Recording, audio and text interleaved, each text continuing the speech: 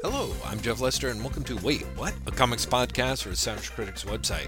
A little later than is good for us, here comes episode 129, with Graham McMillan and I returning from an inadvertently long hiatus to regale you with nerd speak, geek slang, and goofball argot as we catch up on the mighty world of comics and comics news. Topics discussed today include the upcoming San Diego Comic-Con, Marvel Man, The Boys, the work of Nick Spencer, Spreadsheet Lit, our inevitable weekly 2000 AD discussion, DC walks and talks like this, while Marvel walks and talks like this, Bandette, The Private Eye, JLA Tower of Babel, The Superior Foes of Spider-Man, and of course, much more. Oh, I almost forgot. And Jim Steranko on Twitter. Oh my god, that's so much more. Show notes are available for this episode over at savagecritic.com, and we always welcome your questions and comments at waitwhatpodcast@gmail.com. As always, thanks for listening, and we hope you enjoy. Graham McMillan! Technology works, and now I'm going to hide your terrible face. Oh man, I tell you, looking at the little thumb-sized postage stamp of myself is appalling. I look like Grumpy Cat, basically, as far as I can tell. You look like one of those. Have you seen Cat Beard? Where people hold. Have you seen them? No. Where people hold up cats as like their facial hair or something? Yes, because they hold like sort of upturn the cat's face so you see the cat's mouth where their mouth should be. That's what you look like. You look like Cat Beard. Also, Cat Beard sounds like a television show for like a kids' TV show. It does, doesn't it? Yeah. It's Cat Beard. Meow. I like the theme song and the little addition there at the end. So, okay, so take two. Graham McMillan, welcome back. Jeff Lester, welcome back to you after our surprise 2-week break, because you and I both forgot that July 4th was a Thursday. Yeah, that was pretty impressive. I mean, you kind of, you're sort of a repatriated. It makes sense that it would throw you, but in theory, I know about the 4th of July all my life, and I was not paying any attention. But here's the thing. While, yes, I am repatriated and I haven't known about it all of my life, I also was, that week, no joke, working for Thursday. Oh, man. It was one of those weeks where, like, you're like, I'm killing myself today, so that on Thursday, I don't have to do anything. Right. Like Monday, I'm killing myself today. Tuesday, I'm just dying today, but it doesn't matter because I'm like just today and tomorrow, and then I'm off for 4 days. And then Wednesday really was that. You're like, I don't care if I have to drag my bloodied carcass across the line. Like, I'm working for Thursday. And so when you sent an email and you're like, hey, so it turns out this Thursday is July 4th, I had this simultaneous moment of, why did I not know that? Oh, of course it is. See, this is going to be the great sad fact about you and I, is we will do 200 episodes or 2,000 episodes or 2 million episodes, and after not doing it for 3 weeks, when we finally retire, like 3 weeks later, we'll be like, we did a podcast? Like that's just going to be... It really will be. It'll be like, yeah, how did that even work? Like, we talked to each other for a couple of minutes? Yeah, exactly. What was that? I don't understand. We weren't even in the same city most of the time. How did that work? Yeah, but let's face it, when we've done the podcast and we have been in the same city, it's been weird. It has been, isn't it? It's a little strange. I don't understand why it's quite as weird as it is. Because once you take out that element, I don't know, that one time we recorded, I guess, up in Portland, it wasn't that strange. The only thing is you kept gesturing and I kept holding, we kept showing each other books. That's why that's why it was weird. It was like, because it works as a podcast now, because we can't see each other. Do you know what I mean? Right. So we can't gesture, or we can't, hold things up, although we did that last time, which is still... I kind of feel guilty about that, to be honest. I don't. So, I mean, we posted... I posted more pictures, and we actually got a good response. Part of me is half thinking that we should do something like that more, except I just can't bring myself to. This week is going to be like, We should, but let's not. Hey, your week's going to be... Jeff... A week from now, one of us is going to probably be in Hall H of San Diego Comic-Con. Oh, yeah, man. I have to say, because I was talking to Lauren Davis just today, because she's also getting ready, and she seems generally excited about San Diego, which I'm just like, really? How? And, but I did. I'm like, now that I've been away from it for a couple of years, I'm sort of faintly nostalgic. Oh, I totally was until like the schedule came out. Mm-hmm. Oh, I'm God. really not joking. I was Yeah. like, this will be fun. Mm-hmm. I've not been for a few years. This will be great. I'll be so used to it. Blah blah blah. And then the schedule came out, and I spent like half an hour reading the first schedule for Thursday, and I just this is the quiet day. Oh God.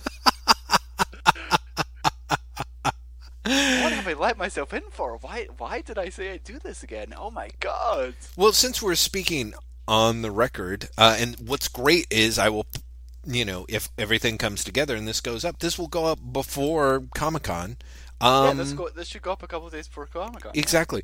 Why don't you tell me and fellow whatnots what we're daring to try and do? Yeah, what are you interested in? What are you hoping for? What are you trying to cover? That sort of things.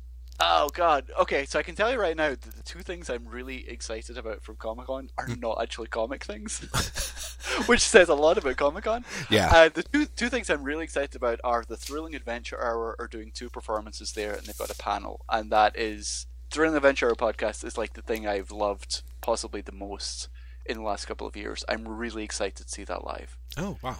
And I am, touch wood, talking to them for Wired, which I am terrified about. I'm just going to completely lose my shit and be like, I love you guys, you're so funny and talented and handsome, can I touch you? Like, I really am. I'm just going to lose my shit. Right.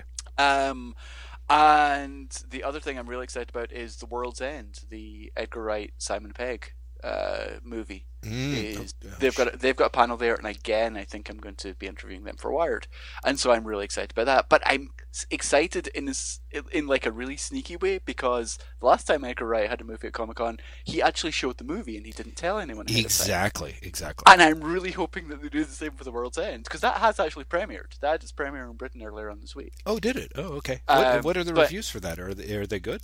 Do you know? They seem to be positive, but I don't know if it's positive in the we like Edgar Wright anyway sense, or whether it's actually good, if that makes sense. Yeah, no, I totally do. It's funny because I actually would think, how do I put this? Like, I would be stunned if Edgar Wright would do any of the same things that he did for Scott Pilgrim at San Diego. Just because of what happened with Scott Pilgrim. Exactly. Yeah, it's very possible. We'll see what happens. But those are the two things I'm really excited about. On a comics tip, let's see. I'm really excited about all the digital comics panels, of which it seems like there's maybe 7 million. I believe it. Yeah, I totally bet. I feel that there are an incredible number of digital comics panels, and most of them are how to get into digital comics. Like Comixology, Thrillbent, and I think Monkey Brain have all got like how to do our style digital comics panels. Monkey Brain might not. Monkey Brain might just have a sort of straight up Monkey Brain panel. Right. But Thrillbent definitely has a how to make a Thrillbent comic. Right. And Comixology definitely has a how to make a Comixology comic. There's a great one that I really want to see called Digital versus Print, which is Mark Waid from Thrillbent, David Steinberger from Comixology, and Joe Fields, the retailer, talking about how the markets interact. Which I think will be really interesting. Yeah. I know because I'm a professional, Jeff. I know Thrillbent's announcement for the con ahead of time, and I'm really looking forward to seeing how that goes out. I guess. Because it's something not a million miles away from things that have already happened, and yet it's something that I think is really good for Thrillbent, and really good for comics and digital comics. Interesting. To be sort of weirdly like teasy. You'll find out in like 2 days, listeners. Trust me. I just realized like that was super assholey, because normally I say things like this and the news comes out between us recording and it going live. Yeah. That's okay. People are somewhat used to it. We've teased a few things here. I mean, usually it's like things like, will Jeff find his pants, or will he ever finish reading, that one comic, which I finally did, and I'm looking forward to talking about today. So, I'm looking forward to that. Now that you finally finished a comic. Yes, me too. Let me tell you. Let's see. I also know the Marvel news. I don't know the DC news yet, but there'll be some shenanigans happening there that will be. Again, it's mostly the fallout from the announcements more than the announcements I find myself interested in. Well, because in theory you already know the announcements, right? Yeah, but it's I guess what I'm saying is like it's not that I see an announcement and I'm like, oh, I can't wait for that. As much as I'm like, I can't wait to see how other people are going to react to that. Oh, I see. As opposed to the product itself, you're waiting for the reaction to the announcement of the product. Got it. I see. And I think part of that is that I'm not really a massive Marvel fan. Because that was definitely my thought looking through the Marvel announcements. Part of me was, wow, I'm sure that I would love this if I was really into Marvel. Could be. I'll be curious to see what it is. At the risk of steering us off course a little bit, I was really amused at the Share Your Universe announcement from Marvel, which seemed the like weirdly weightless has nothing to it Share Your Universe announcement. Yes, as in like, and it really was. They even had things like, here's the full scoop on the Share Your Universe, and I click through and it literally is them saying like, and it's like, what? That was the thing. Like, I had to write or posted that for Hollywood Reporter. Right? Oh man, good luck on that. I had no idea what it was. Yeah, I'm not joking. I'm asking people. I'm like, okay, what does this actually seem to you? Yeah, and they're like, I don't know. Like, they're going to give free comics away, I guess. And I was like, I think that's what it is. Seriously, that's how they pitched it right there. Yeah, exactly. It was like, hey, good news, you're getting, and I'm just like, I don't even understand. Because they had like, here's like an all ages sampler, and we've got digital comics that you can get on the Comixology app, and I'm like, unless someone's breaking out a sharing technology, it's not like I can exactly leave my iPad for a week with my 3-year-old niece. That's just it. Like the Share Universe branding is completely deceptive. Yeah. Because what it really is introduce our brand to someone else. Yeah. Which, it's a totally different thing. Right. I think what's really interesting about this is actually something that came about for another thing Marvel's doing the next day that I found out the next day, which is, so Share Your Universe is very much, we want you to be involved in the Marvel brand, we want you to introduce other people to the Marvel brand, we want you to feel as if you have some ownership in the Marvel brand, hence Share Your Universe. Right? So yesterday, for a story that went live this morning, I was talking to John Cirilli at Marvel and Blair Butler about Earth's Mightiest Show, which is their they're calling it Marvel Lifestyle Show. It's essentially like a TV show that they're doing on the web about geek culture, right? And I'm going to be honest, I went into this fairly cynical because again I was like, wow, this is basically just growing the Marvel brand, right? And they're like, yeah, so the Marvel brand isn't actually going to appear anywhere on the show. They've removed the Marvel brand from the show. It was announced as Marvel's Earth's Mightiest Show. It's going to be released as Earth's Mightiest Show. No Marvel brand, no Marvel logo. And they Cirilli said, we're going to be talking about our competitors. He was like, if the example he gave was, right now it would be silly to talk about a Marvel thing because everyone's talking about Pacific Rim.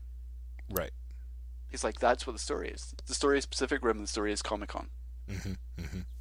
Right, that makes sense. And he said, when I was talking to him, one of the big fights that we had originally was taking the Marvel logo off it, was taking the Marvel branding off it. But for him and for the producers of the show, what was really important was that what they were doing was bigger than Marvel. They were like, we were looking at it as we're contributing to the growth of the geek lifestyle in the mainstream, as opposed to it being a Marvel thing, which I thought was really interesting coming after Share Your Universe, which is, we want kids to read comics as long as they're Marvel comics. Right, exactly. Well, I don't know. If you say so, I mean, part of me is kind of like, like, to me, it's just kind of very stealthy. I mean, I don't think that they're going to be like, coming up next, DC's Trinity War and cases of chlamydia that have spread near DC readers. Like, I'm sure they're not going to do anything like that. It would be great if it was just like completely subtle. DC's Trinity War isn't laced with anthrax. Exactly. Guillermo del Toro's Pacific Rim.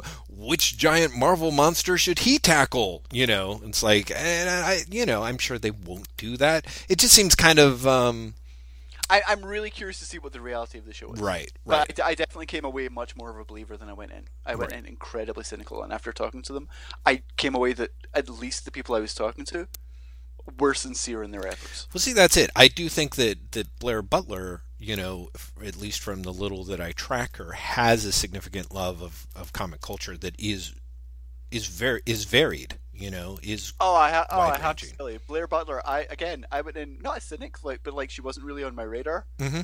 After that call, I kind of came away being like, I want to be her friend. She's just awesome. She's awesome, and she's funny, and she's self-depreciating, and she's like, holy crap, is she a geek? Yeah. Yeah. She's like, yeah. So I grew up reading Werewolf by Night. See, I didn't know that fact about her. Now I want to be her friend. Exactly right. You're like, that's the comic you name drop, Werewolf by Night. Yeah. She's like, I was a member of Wham. Like, do you even remember Wham? Wild Agents of Marvel, the No. Marvel fan club from the 90s. No. So do you think That's she what I grew up like. reading the 90s Werewolf by Night? Like the Midnight Rider Yeah, 'cause stuff? It's got to be, because she's definitely younger than me. I was about to say, I was kind of like, maybe she inherited somebody's, Although, like... actually, that's not true. She probably read the old stuff because she was talking about quarter bins. She was talking about the just picking up things out of the quarter bins. Wow. Well, we'll see. I mean, God knows that's where most of the Midnight Suns books also ended up. So it could go either way, really, right? We'll see. But I insist that you grill her about this. This would be great. Like, it's like my friend Jeff is calling her back. Yeah, Listen, it's- Blair. Okay. There's just a few quick I know the story went questions. like this morning, but listen. Yeah. Someone asked me. I have to find out. She's going to be at Comic Con. I should try and find her at Comic Con and be like, "Hey, you were great. By the way, I have to find out what Werewolf by Night you were reading." Yeah, which one? Like, here's a What- quick was it six Jack question. Russell? Yeah, exactly. It's like, here's a six question quiz that you have to pass to appease my friend Jeff. Although I it's been so long since I've read Werewolf by Night, I'm not sure that I only know 2 of the questions that I would ask. I can't come up with the other 4. That's great. Here are 6 questions. Only joking. the last 4 are: what's the weather like? Are you having a good show? Do you want some coffee? Like what? If it's good enough for university entrance exams, Graham, damn it, I was going to have the last 2 be essays. Maybe a draw your own adventure. Like, okay, Oh my I've come God, up you with went. 3. Are you still there, What's that? Hello? Jeff? Oh, you're back. You completely went. That was great. The line went as you said. I was going to have the last one be. So yes, Blair Butler, Werewolf by Night. I can only come up with 3 questions now. I don't know. Give me time. By the end of this, But Jeff, as I was saying on the bit we didn't record.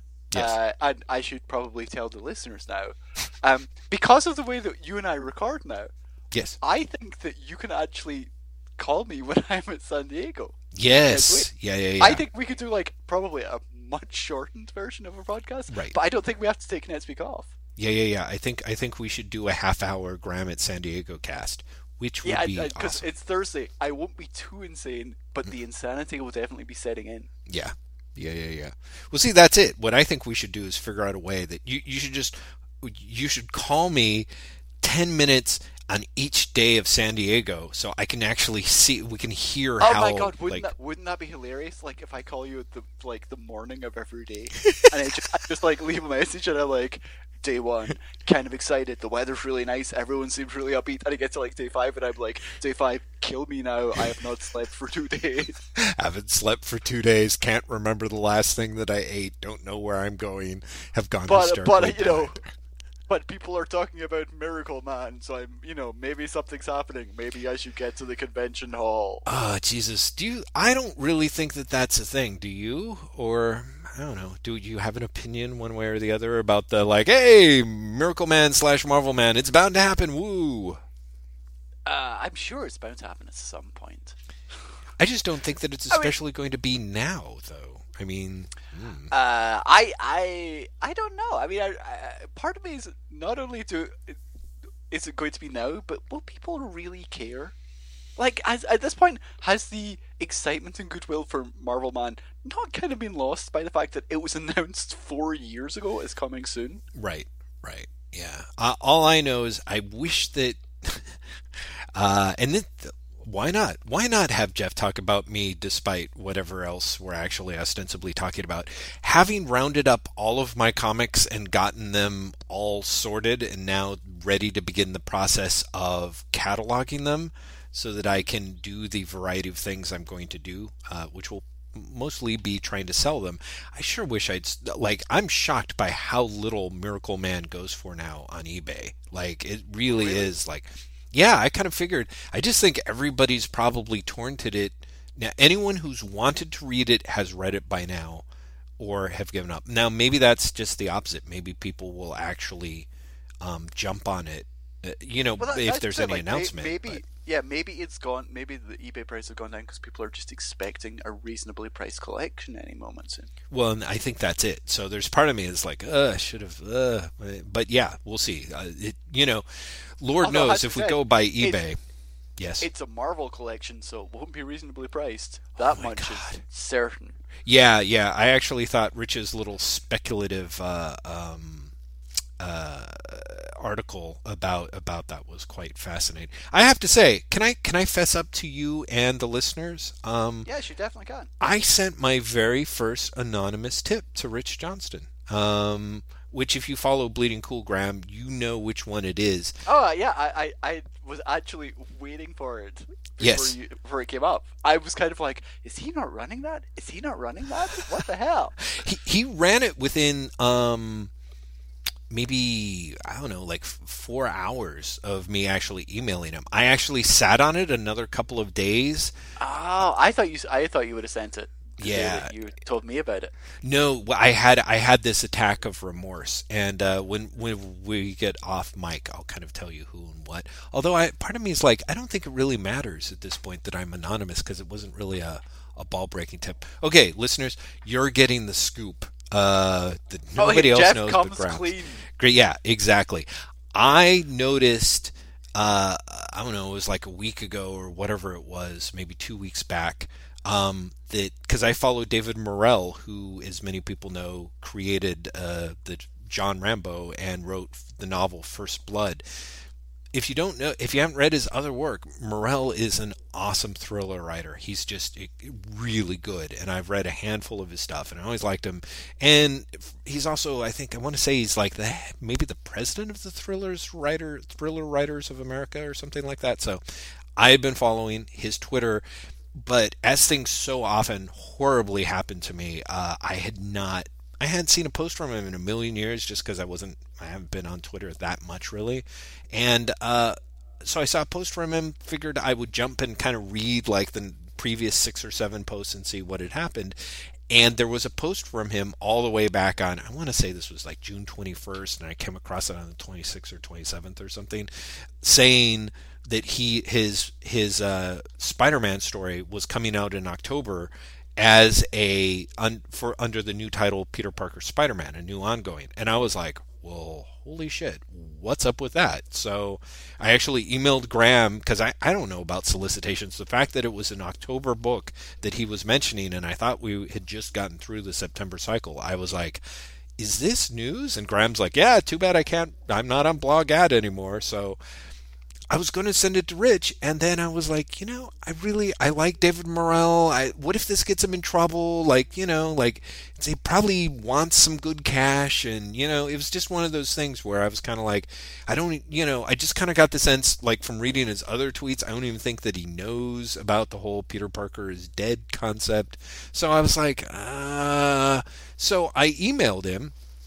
And so what happened was I did not contact Rich. And then because I follow David Morrell, and David Morrell, again, being an older person on Twitter, follows pretty much everybody who follows him, kind of, because he hasn't caught on. I know, isn't that sort of sweet, but also sad, that sort really of? Is. It's like, hooray, I kind of feel bad for him, but hooray. Well, I follow a lot of people, but but I'm well aware, so he's got a ton of people. So anyway, because we follow each other, I can now direct message the man. So I sent him, I tried to keep it down to a decent length, but it was like 4 or 5 direct message tweets, and I was like, hey, I just wanted to let you know I was reading your old tweets. I saw this one about Peter Parker Spider-Man. I think you should maybe consider pulling that tweet and checking with your Marvel editorial editors to see if it's okay to have that posted, because currently Peter Parker's dead and it may or may not be a spoiler that people could jump on.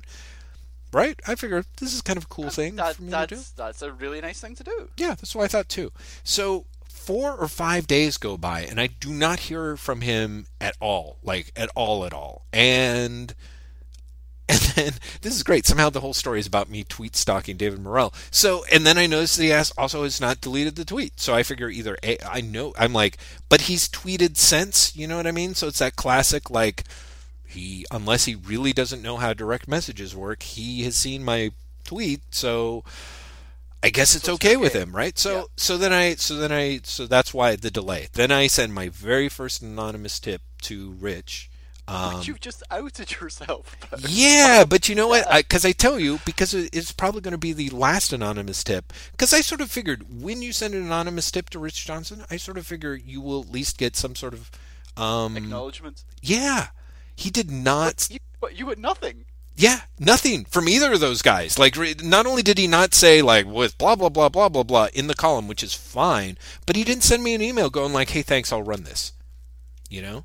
And I kind of had that weird moment of like, why did I just pay for your dinner? You know what I mean? Like, it was just kind of like, oh, okay, well, I see. Well, then never mind then, you know? So here comes, like, Jeff now holds a grudge for 3 years against both David Morrell and Rich Johnston, showing what a well-rounded character I am. If you're holding a grudge against Rich Johnson, you will not be alone. Oh, that's true. That is definitely true. In fact, now I'm wondering about the number of people who, like, hate Rich, and it's just because he never acknowledged them. Like, you know, the fact that Mark Waid, like, just hates him and wants to put a pickaxe through his brain. It's all because Rich, like, totally, like, spoiled half of what was going on behind the scenes with Paul Levitz, and nobody, like, Rich was like, oh, did I not send you that email?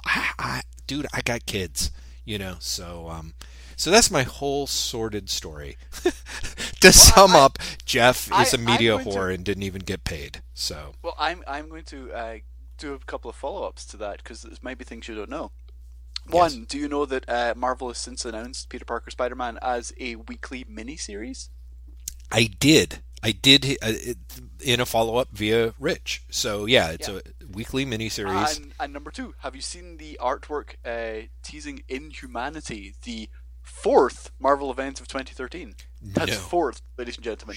It features the Peter Parker Spider-Man costume. Wow. So I think Peter Parker is coming back in October. That's the truth. He's probably coming. Like, I think he's coming back for the end of the year. Right. Yeah. Probably. So is Inhumanity, is that supposed to be the Matt Fraction Inhumans event thing? No. Well, it is, but it's leading into a new series called Inhuman by Matt Fraction and Joe Madura. Oh, Joe Madura, the guy who managed to get through 3 issues of... Yeah, the guy who managed to get through 3 issues of Avenging Spider-Man, and then I think, 4 of Savage Wolverine? Yeah, him. Wow.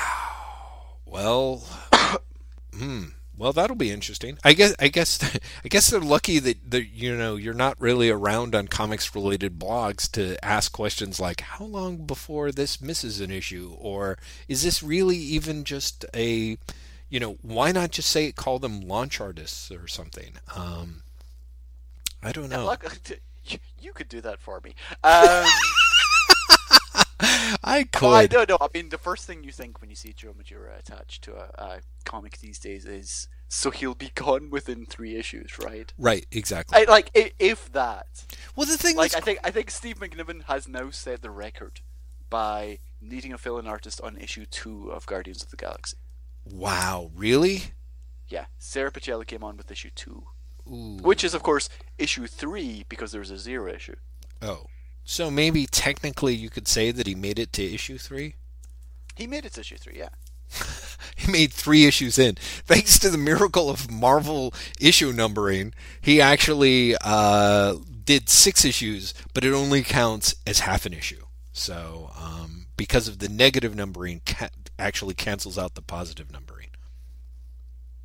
Yeah, it's.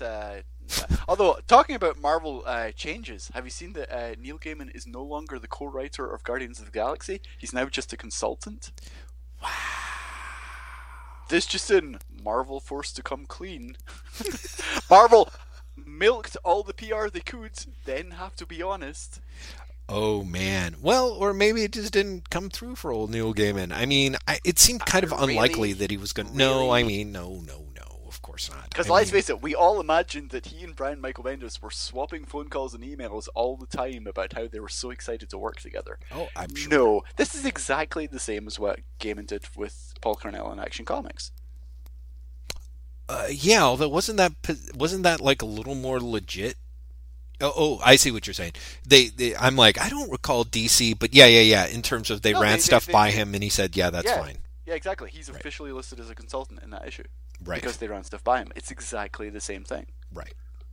Well, as I recall, they of course, it got pitched very differently, that Action Comics thing in that regard, as I recall.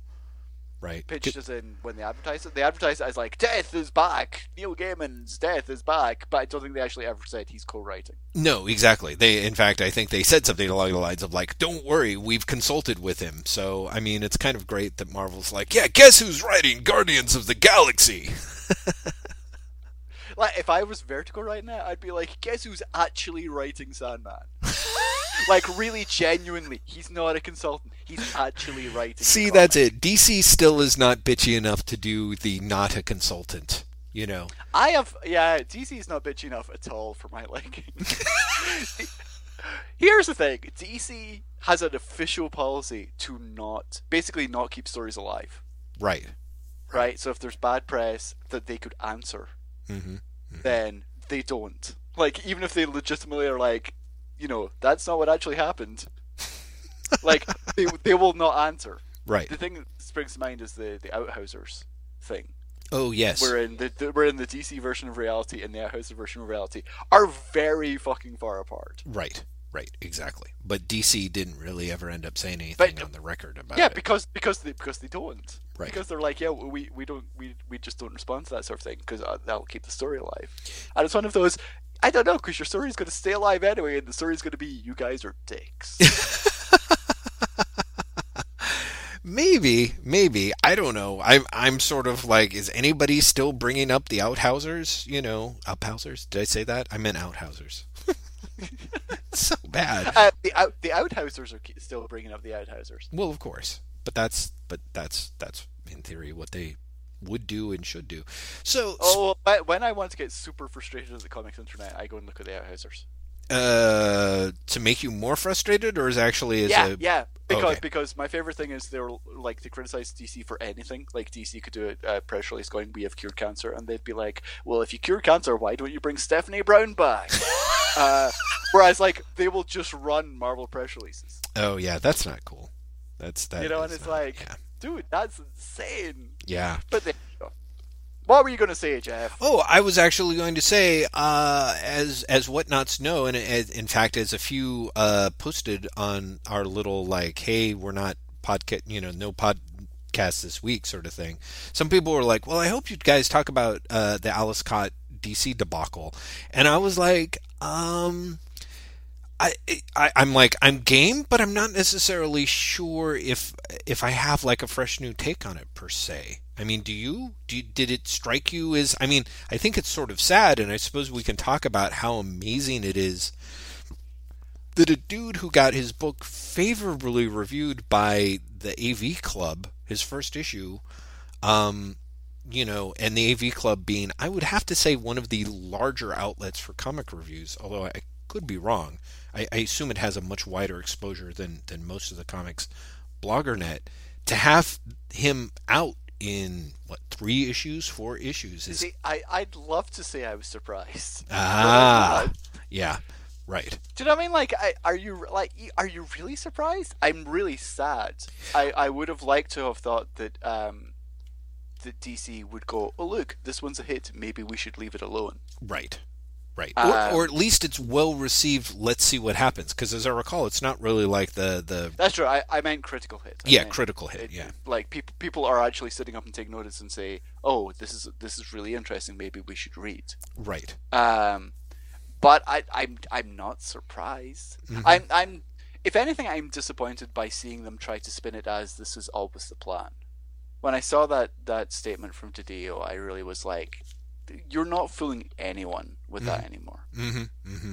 Yeah, exactly. That's interesting. I didn't realize that DiDio had addressed it on record. It was on, I want to say it was like Facebook or something. It's not like an official record. Mm-hmm. But Facebook or Twitter or something, he essentially said, it was always the plan that Matt Kindt would take over after Forever Evil came out. You know, that Alice was always only ever on for, 4 issues or however many issues he ended up doing. Wow. Which, I don't want to just go bullshit, but come on. Yeah, that seems super, super unlikely, especially considering the tone with which I think Alice announced that he was on the book. But, It's not true, Jeff. Let's just leave it at that. Mm-hmm. It was not the plan to bring him on for 4 issues and then replace him with Matt Kindt. Yeah. It was not. Or if it was, I don't think that was the plan for everyone. Right, exactly. Like, not everybody that's was... the most charitable reading of what Dan DiDio said that I can give him. Yeah, If that was the plan, you should have told everyone involved. Yes. Yeah. Interestingly enough, in talking about it with a fellow comic book reading friend, who, is seems to bemoan generally DC's reoccurring desire to shoot itself in the foot as much as possible. He actually mentioned, I thought, a sort of far more insidious concept, which is that he thinks that DC is trying to actually return to some sort of Silver Age, the Silver Age of DC, where essentially the creatives didn't matter and it was all editorial, and that essentially that it was super important not to let anyone develop too much of a name. And I'm not sure if I really believe that per se, just because of the amount of push that Matt Kindt is getting, or Jeff Lemire has gotten. I believe it halfway. Interesting. There was actually a public statement at some point, and we're talking some time ago now, like maybe 5 years, but there's definitely a public statement from someone at DC along the lines of, the editors are the stars. Oh, yeah. No, I do think they believe that. Yeah. Which is, ironic when DC also seems to have a policy of not letting editorials speak publicly, for want of a better way of putting it. Like, if you think about Marvel, you see Steve Wacker talking everywhere. You see Ginny Schaefer talking everywhere. You see Nick Lowe talking everywhere. You see Tom Brevoort talking everywhere. Yeah. Like, can you really name 4 DC editors? I can't, or the ones that I can are like the dudes that have been there forever. Like, what? Yeah, that's what I mean. Like, yeah. You're like, okay, there's Brian Cunningham, there's Matt Idleson, there's Eddie Berganza, of course. Right, there's Eddie Berganza. I was going to say Mike Mars. Is that right? Martz? Yeah, Mike Martz might still. Yeah, but you know what I mean? Like, it's a struggle. Yeah, exactly. So it's this weird, like, editorial's the star, but because of that, they get celebrity treatment, and you're not, stay behind the curtain. Exactly. They're stars, but from a silent era. Exactly. They're stars, like, the animals are stars in a zoo. We keep them chained up. They get fed every day, and we expect them to devour intruders. And occasionally they'll throw their shit at you. Everything's fine. But you can't say that they're not trying to push creators, because they are. I mean, holy shit, Scott Snyder. Like, if they were really trying to not push creators and punish creators, right? Scott Snyder would not still be at DC. Oh, of course, yeah, I think so too. It's same with Jeff Lemire. I think the problem is DC doesn't know how to grow creators. Well, I think definitely it seems like if they could stop strangling them in the crib, that seems like a pretty good first start. you know. But I Be do nice. feel like It's there's nice some to- element X back there. You know what I mean? Like it is some sort of like whatever it is. You know, whether it's that thing of like, okay, like Matt Kent, you're going to be getting an envelope from us in like 20 minutes, and they're like, is it a comp? Well, it's not really a comp. You'll see. And then the messenger signed for the package. Matt Kent opens it up, and it's the name of the person he has to strangle with his bare hands. And like if you don't do it, and if you do it, okay, well you're an up and coming star. So Yeah, exactly. It's like, hey, Ray Fox, do you want to write Pandora? Well, in that case, yeah. here's the 7 shitty things you have to do this morning. That would be great. Yeah, it would be better in sort of a Twilight Zone-ish kind of way if it wasn't actually killing somebody, but just like those weird... Isn't there a story like that where you're supposed to go and do a number of things? Like, you just go and you like give this one nozzle a half turn and then you walk away. And Yeah, exactly. It's small things. Do you know what I mean? It's like, Mhm. what you have to do today is you have to make a troll account and send something nasty to Joe Quesada's Twitter. Exactly. Just to knock him off. And then they're like, because just like the Adjustment Bureau, we've got a map, and we can see that him being knocked off on Twitter will mean that he won't end up having the time to draw that Angela page. Oh, which Jesus means that Christ. book will ship late. Right. But, that's what it's all about. Yeah, exactly. Which means that he's just going to have to Photoshop a big Muppet head into the center of the 2-page spread. Wow, are you still bitter about the Big Muppet head? I'm just appalled by how absurdly anticlimactic that was. That really, I mean, apart from all the other I am things, Angela. yeah. And I will end you. Which for whoever annoyed me, like it really was. Like, you're going to end this person? You know what I mean? It just is so. I mean, apart from it being that bullshit Bendis dialogue, it's like, what shit motivation? You know what I mean? It's like, from the people who brought you Doctor it's Doom and Marvel Galactus. motivation, Jeff. What's that? I'm sorry, Graham? I said it's new Marvel motivation. It's the motivation of it's all crazy personal. Hey, you know what I read this week No. to talk about new Marvel motivation? Yes. I read the first 2/only collections of Nick Spencer's Ultimate X-Men. Talking about like new Marvel motivation. Right. Jeff, that's an amazing thing because I read 12 comics in which there is no plot development. Oh, really? I'm not joking. There is no plot. That's not true. There's minimal plot development, but the larger plot actually goes nowhere.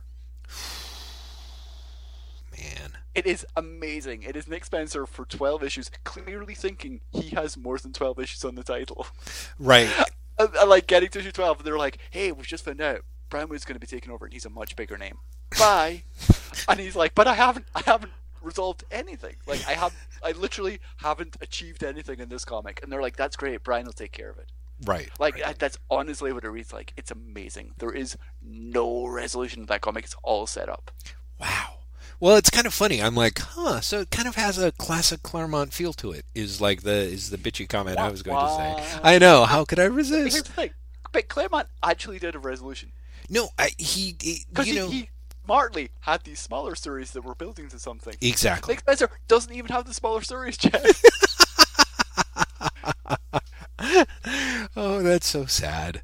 That's so sad. I So can only imagine how frustrating Ultimate X-Men was to read in single issues. Oh yeah. Yeah. It was unsatisfying to read in collected editions. Right. In collected editions, I you got for free. Yeah. Yeah, I could only imagine what it was like in single issues. Although I also read Superior Foes of Spider-Man, also written by Nick Spencer. Yes. The Nick Spencer of 2013. And if nothing else, he has clearly realized that an issue is something that people pay money for. Right. Well, There is it's a unit in and of itself. and or at the risk of continuing to give the devil, by which I mean Steve Wacker, his due, I think that Wacker has I think Wacker makes that a value. You know what I mean? Like, it really definitely seems like the people that he works with, the idea is that under his books at least, the issue is got to have something. It's worthwhile, yeah. Yeah. If Steve Wacker edited that comic, I'd agree. Oh shit! Really? What the fuck are they doing? Giving a Spider-Man book to not what? Shit! I thought it was the Spider Office editor. I didn't even understand what the.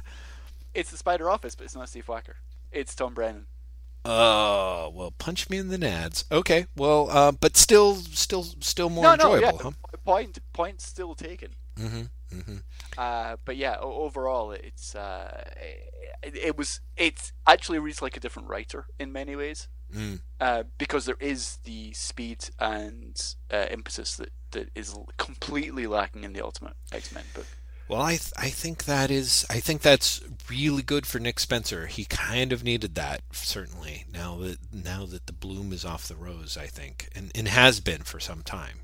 It's like he's continuing to get work for Marvel.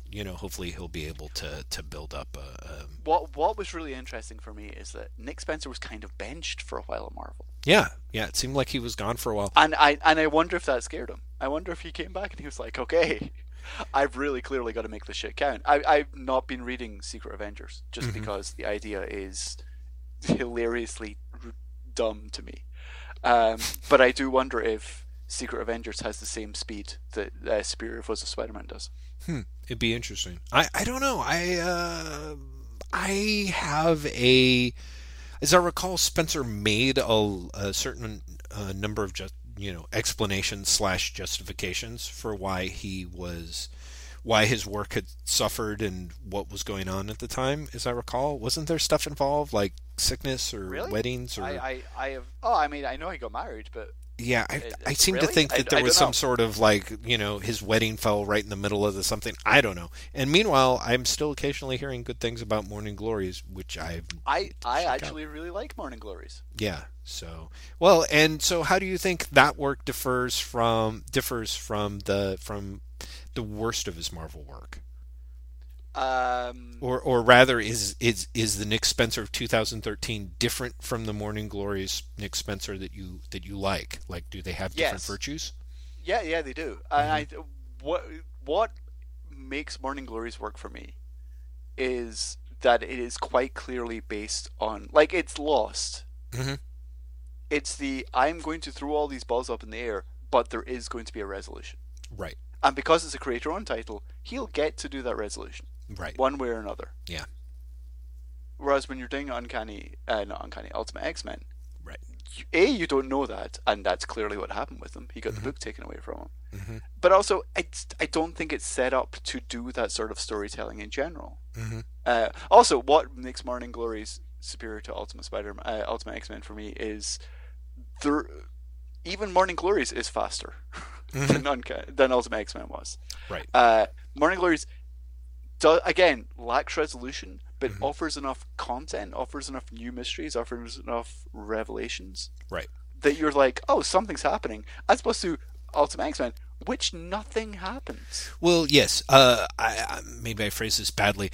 How does the foes of Superior Spider-Man differ from Morning Glory's Spencer? Are they the same dude, or is there like he's learning, like there's a more compressed storytelling going on? Yeah, he's learning a more compressed story. He's learning to do these smaller stories while unfolding a bigger story. Okay. The Superior Force of Spider-Man actually has, you could read it as a single issue and think, I'm done at the end of it. Mm-hmm. There is a larger story set in motion, but set in motion really, not really subtly, but really quietly, I guess. Right. To the point where it's actually really easy to ignore it. Because it's more, you could read it as, so this is the setup for the series, as opposed to this is the uber arc of the series. Right. Where and there is resolution. It starts with Boomerang going to jail, and it ends with him getting out of jail, and you see the events that leads to that. There's an ABC there, in a way that Ultimate X-Men does not have. Right. Ultimate X-Men has through like the first 6 issues, and then by end of issue 12, you're like, oh, maybe he's stopped saying A now. Next issue, B. Yeah, exactly. Ryan Wood. Yeah, B from someone else entirely. It's the difference is this: if you replaced Nick Spencer and Superior Foes of Spider-Man next issue, you would not feel that Nick Spencer's time in the series had been wasted. Right. Because of the way that Nick Spencer paced Ultimate X-Men, those first 12 issues are totally wasted. He does nothing with them. Mm-hmm. Mm-hmm. And so it's he's learned how to write shorter, for want of a better way of putting it. Yeah. Well, yeah, exactly. Which is a virtue, I have to say. I think that I tend to fall more. I have a lot more patience, I think, for overly compressed storytelling than less compressed storytelling at this point. And of course, admittedly, that's how I was raised. But I mean, I can read stuff where there's ridiculous amounts of text and shorthanding and people telling, not just telling information that the other person already knows, but telling information that they themselves already know out loud as a way of, recapping. And I'm just like, I just see through all of it. It just does not bother me much. In fact, in some cases, I wonder if why part of the allure of 2000 AD for me is watching the balance that is struck, because they have to move like son of a bitches considering they only get 5 or 6 pages, but they also have to figure out ways to kind of bring you back up to speed at least a little bit, Yeah. from prog to prog. And so it's kind of it's interesting to me to see the various ways in which they do that. I think 2000 AD is fascinating for any comics formalist. Oh yeah. Anyone who's genuinely interested in like the structure of comics, Mm-hmm. if you've not spent a considerable amount of time with 2000 AD, you really should. Yeah. I definitely feel the lack of it on my part, which is interesting because it took a long time. But that being said, I don't, and it may be entirely different because of course who would have started reading it otherwise, but you kind of have to go balls in with 2000 AD. Like for me, it really was because I'd even pick up the sampler issues, and the sampler issues in and of themselves didn't really do much. It wasn't until it was like, okay, I'm going to start reading this and I'm going to be getting every issue for the next 3 months or something like that. Yeah, you have to kind of be cumulative. You have to be like, okay, I am signing on for X amount of time. Yeah. Because what makes 2000 AD really work is not an individual issue. Mm-hmm. Mm-hmm. It's the experience of the individual series coming and going. Yeah. And the way that they are structured and the way that they run together. And also, I think everyone who's been with 2000 AD and hasn't had the down period, Mm-hmm. the time where you're like, it's just not as good as it used to be. Right. I think that's part of the experience as well. I think part of the experience of 2000 AD is genuinely disappointment. Mm-hmm. Mm-hmm. And getting over the disappointment and realizing that you're not into what's happening now, but that doesn't mean that it's lost it. It just means you're not into what's happening now. And if you just stick around for a couple of issues, you're probably going to get something back. Yeah, exactly. Although I really am impressed at reading the article that was it Laura Snedden wrote over on the Beat about the Zenith. Mm-hmm. Mm-hmm. Yeah, about Zenith and the other cases of people who didn't have contracts, who then pursued their cases with it. And I don't remember. Do you remember the name of the female writer who had Hillary Robinson? Thank you. And was it something Astro Circus or what was it? Circus? She had Zippy Couriers and Kronos Carnival and Right, Kronos Carnival. Medivac 318. I might get the number wrong on that last one. I remember I was reading during all those times. I really liked Zippy Couriers. Oh, see, okay, which is great because what was fascinating to me was listening to people in the comments threads basically. It was great. It was actually like listening to people talk about my grandparents talk about the Depression, because everyone was like, her work was so terrible. And it's like, to be fair, it was nothing worse than anything else in 2000 AD at that time, which was the absolute nadir, and it really was. I was like, wow, like listening to people complain about this vast 4-year stretch where everything had fallen apart, and just the fact that everyone's like, yes, Michael Fleischer was there, and I'm like, okay, that's some sort of cue right there, because Michael Fleischer's 2000 AD period is spectacular. It's nothing proved that 2008 was going through a bad patch than when you have a Michael Fleischer strip in here. See, Michael Fleischer is the guy I'm pretty sure it was Michael Fleischer who wrote a strip where, because he just wasn't thinking about, anything. He was literally just turning out pages. Yeah. He wrote a strip where someone fired a gun in a spaceship and it blew out a window and everyone was fine. Oh my God! Yeah, see, I'm so, and I mean, I'm so intrigued by Michael Fleischer. I think in a way because he's sort of, I mean, that dude's kind of like the Forrest Gump of comics. Like for a number of people who have already hold claim to that title, maybe like if you think about like maybe he's more like the Zelig. I guess. You know what I mean? Like, Stan Lee's the Forrest Gump of comics, but like Michael Fleischer is the Zelig. Like, he's everywhere, I mean, he's fucking suing Gary Groth and Harlan Ellison. That's Michael Fleischer. He's writing the dialogue for Shade the Changing Man. He's like doing the Spectre during one of his, his most batshit insane eras with, and that's precisely the term that I think got Harlan Ellison and Gary Groth sued. So, Michael Fleischer, if you're not listening to this... Was it not Bugfuck Crazy? Oh, you're right. I think it was Bugfuck Crazy as opposed to batshit insane. Well, what a relief. I'm perfectly safe from legal counteraction now. Whew.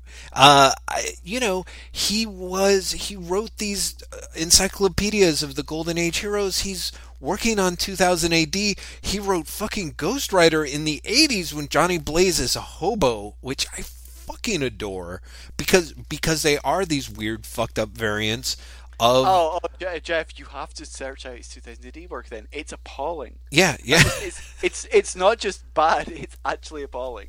And apparently he wrote so quickly that they fired him and they had a backlog that lasted them years. Oh my God. Well, and I believe that. I mean, the thing that's interesting... He was around for a while. You've read Thrill Power Overload, haven't you? No, I haven't. And before you'd mentioned it, and it was kind of like, oh, I'm dying to read it. And now I'm like, fucking shit. It's impossible to find for less than $1 jillion. Like, honestly, as far as I can tell. Order it on Amazon from the UK. Like, there's a paperback version in the UK. Is there? I thought it was out of print. Maybe I'm wrong on that. Actually, maybe it is now. Hang on. I'm going to go and search. Yeah, go and search. Maybe I'm... Yeah, go and search. Say, I had my little Sinatra moment. Exactly. Yeah, go ahead, baby. That, buddy. Ring-a-ding-ding. Talking about that. Yes? You're following Jim Steranko on Twitter, right? Oh my God, that is one of the topics we should talk about. Jim Steranko is the reason to follow Twitter. I honestly feel in like the last 2 weeks. What's that? Maybe I can. I can't hear you, Jeff. Is what I was going to say. Oh, but now you can. Yeah, now I can. Let's do a call back because you're fading in out much more right now. Oh shit. Okay, great. Do you want to email me and then I'll call you and etc. etc.? No, let's just hang up and then call back. Okay, I'll talk to you in a second. I will FaceTime you. Okay.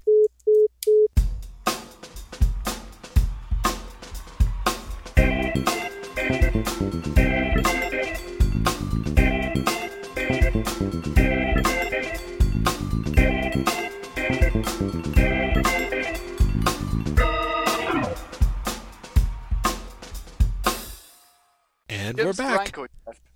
Yes, Jim Steranko on Twitter is the reason to follow Twitter. Graham is. It's astounding, isn't it? I've now taken to just reading Jim Steranko's tweets to Kate.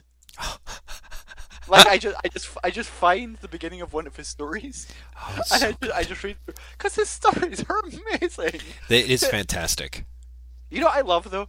Jim Steranko on Twitter is so great, and it's also he's so great because he is not tweeting. Mm-hmm. Because he would just like cut sentences up. He doesn't give a fuck about 140 characters. He's like, I'm not going to shorten myself. I'm just going to do however many tweets this takes. Yeah, but you know what? He actually, I think, paces himself really well for the tweet. He'll frequently, most of the time, he'll have like complete thought, first part of the story, ... I mean, I honestly think that he's one of the few dudes who might be using Twitter as a storytelling medium, like, correctly. I mean, there's so many things that are great about Steranko on Twitter. I love the fact that Ian Brill said that someone should like do like an adaptation of his live tweets as read by Robert Evans, and Steranko actually was like, "I've met Robert Evans and we hang out together at his mansion in West Hollywood." You know, it was like, oh my god, like. I love the fact that people will say things to him and then he will say things back. Like it's like the most. It's like Twitter is SterankoCon for the last 2 weeks. It is just amazing, isn't it? I mean, it's been so great, and his stories. People, if you're not on Twitter or if you are on Twitter and you're not following Jim Steranko, you owe it to yourself to get on there just to read the story about Bob Kane. Oh yeah, that is the best story ever. He's I'm sure everyone who listens to us who is on Twitter is already following him, but if not, it's the @sign and I am Steranko, all no spaces or underscores or anything. Which is just, I mean, my favorite one. So I was reading his tweets to Kate, Mm-hmm. and Kate was stunned at the tweets. Yeah.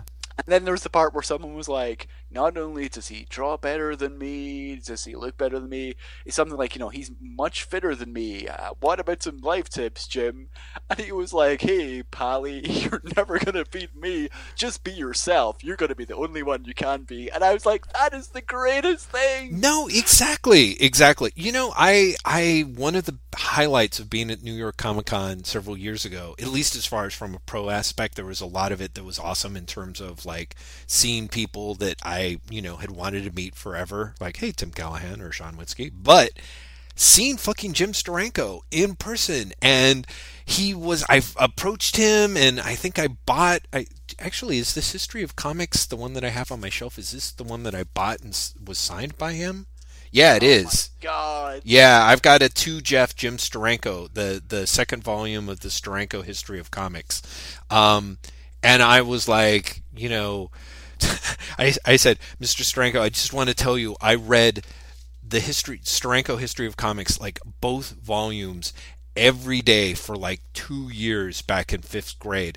And he said to me, like, and no pause, he's like, you should read them every day now, Jeff, and you should tell everyone in the auditorium that you're doing so. And I'm like, flawless, like, and yet it was clearly just kind of a like smiley, oh, I'm just joshing with you kind of thing, like, it was, he is fucking awesome, like, seriously, whether it's yeah, what'd you say? Sorry, didn't mean to cut you off. Jim Steranko, we all, like, we have someone new to aspire to. It is kind of amazing.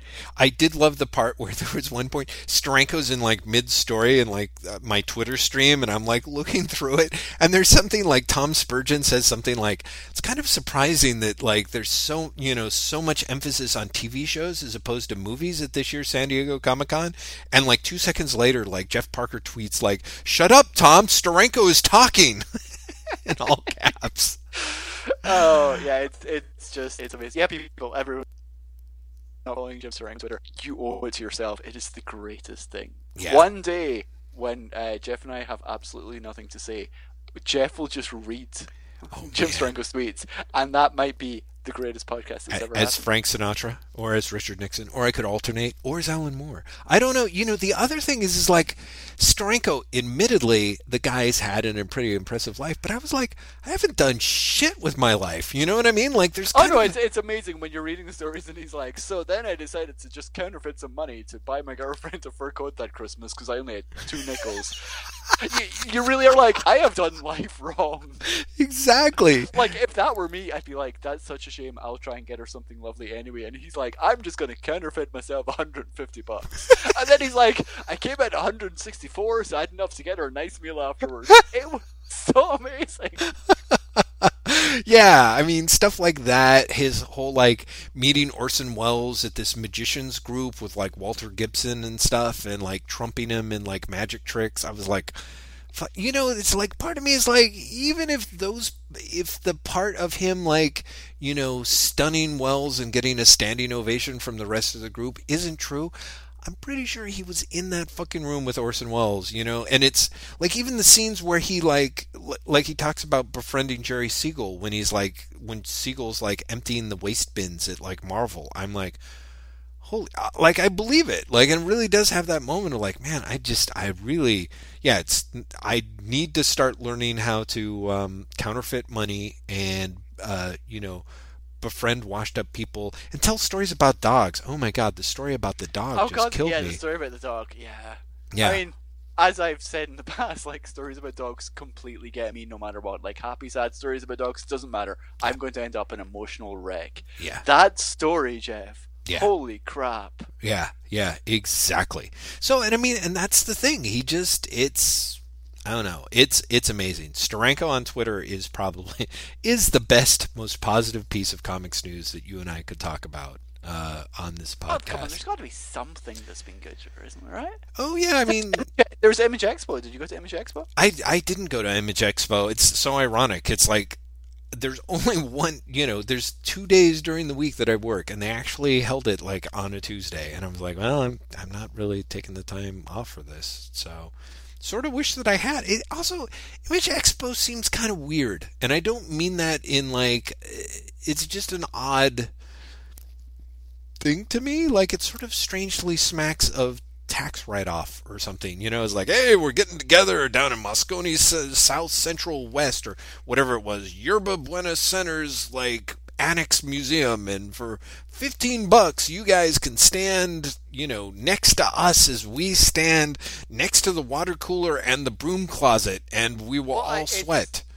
It really reminds me of Morrison Con, which makes sense because I think Ron put both of them together. But it is that level of we're super exclusive, and if you pay the right amount of money you can be super exclusive too. Yeah, which I have on the one hand, that's every comic convention. Sure, absolutely. But on the other hand, when you make it so niche, there's something weirdly off-putting about that. There's something weirdly insular, even more than a Comic-Con normally is. Yeah, I think that's what really like makes me go, I don't know how I feel about this. So that. Well, if I didn't sign on for fucking Morrison Con, right? Exactly. If any convention is made especially for me, like really, what else are you gonna do? It's Graham McMillan Con, That would be great. Scheduled guest Jeff Lester. Graham doesn't even show up. And you'll be like, I remember that time I met Graham. Oh, that would be great. I'm going to schedule this shit now. I'm calling Ron. Here we go. I've got the pitch of the century for you. It'd be great because it'll actually be a huge success because I'll actually manage to get Jim Steranko to show up for it too. Exactly. And he'll be like, I've never met this guy, but let me tell you, there was this time that I was locked in a room and all I had to get myself out was a playing card. And you're like, I am sitting down and I'm staying here for the next hour. I don't care what the end of the story is. Like, that's set up and that man, I'm there. Yeah, totally. I don't know, I guess it's not so much, part of it's the insularity. I think it's just more, to me, a matter of effectiveness, if that sounds crazy. Like, when you have a con, you have it sort of spread out. It can serve different masters, if you know what I mean. You know what I mean? Like, it's like, there's something for the fan, there's something for a retailer, there's something for a fellow professional, there's all those reasons to be there, and it's sort of, by making it so diffuse, everyone can sort of do their own thing. But when it's jammed down to 6 hours with like a break for lunch, and there's basically a room and a half and an after party, it just, to me, ends up feeling like I don't see how anyone could necessarily be served by that. And maybe there were. It's not like a lot of people were walking out. I think Image Expo is a big hit. Yeah, that's kind of what I'm getting. And I think that's because of, how do I put it? I honestly think that it seemed, when it seems most attractive to me is when it seems like almost like a the kind of thing that NASCAR does all the time, or like I guess they do in Nashville, where they just have like fan appreciation day kind of, and the idea that a bunch of people are able to get together and go see these people, and get their books signed and hear about what's coming up. That's kind of what book signings are supposed to be like. You know what I mean? Back for people who have them, I suppose.